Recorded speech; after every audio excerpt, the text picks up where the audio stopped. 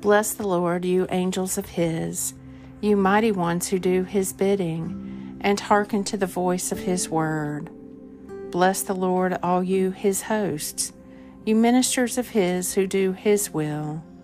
Bless the Lord, all you works of his, in all places of his dominion.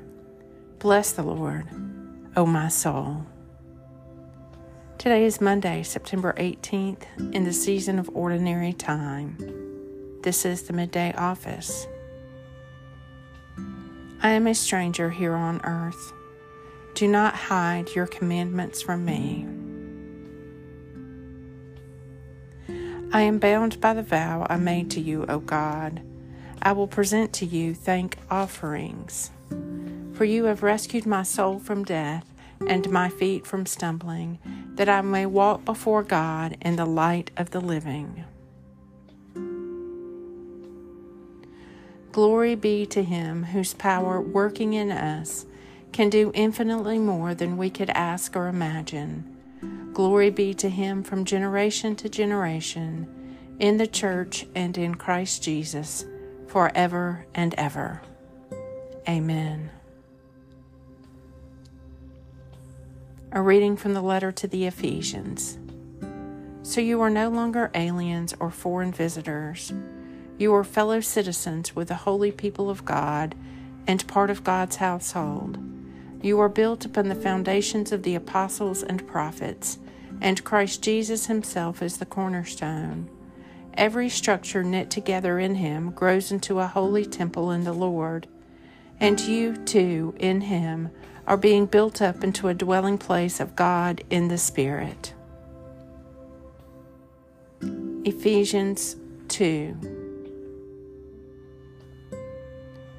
Glory be to him whose power, working in us, can do infinitely more than we could ask or imagine.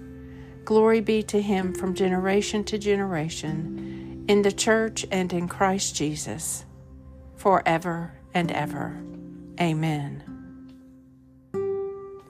The Midday Psalm. The human mind and heart are a mystery, but God will loose an arrow at them, and suddenly they will be wounded. He will make them trip over their tongues, and all who see them will shake their heads. Everyone will stand in awe and declare God's deeds. They will recognize his works. The righteous will rejoice in the Lord and put their trust in him, and all who are true of heart will glory.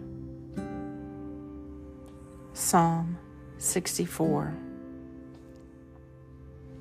Glory be to him whose power working in us can do infinitely more than we could ask or imagine. Glory be to him from generation to generation, in the church and in Christ Jesus, forever and ever.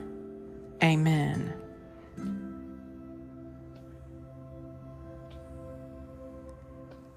Grant that I, Lord, may not be anxious about earthly things, but love things heavenly. And even now, while I am placed among things that are passing away, hold fast to those that shall endure, through Jesus Christ our Lord, who lives and reigns with you and the Holy Spirit, one God, now and forever. Amen.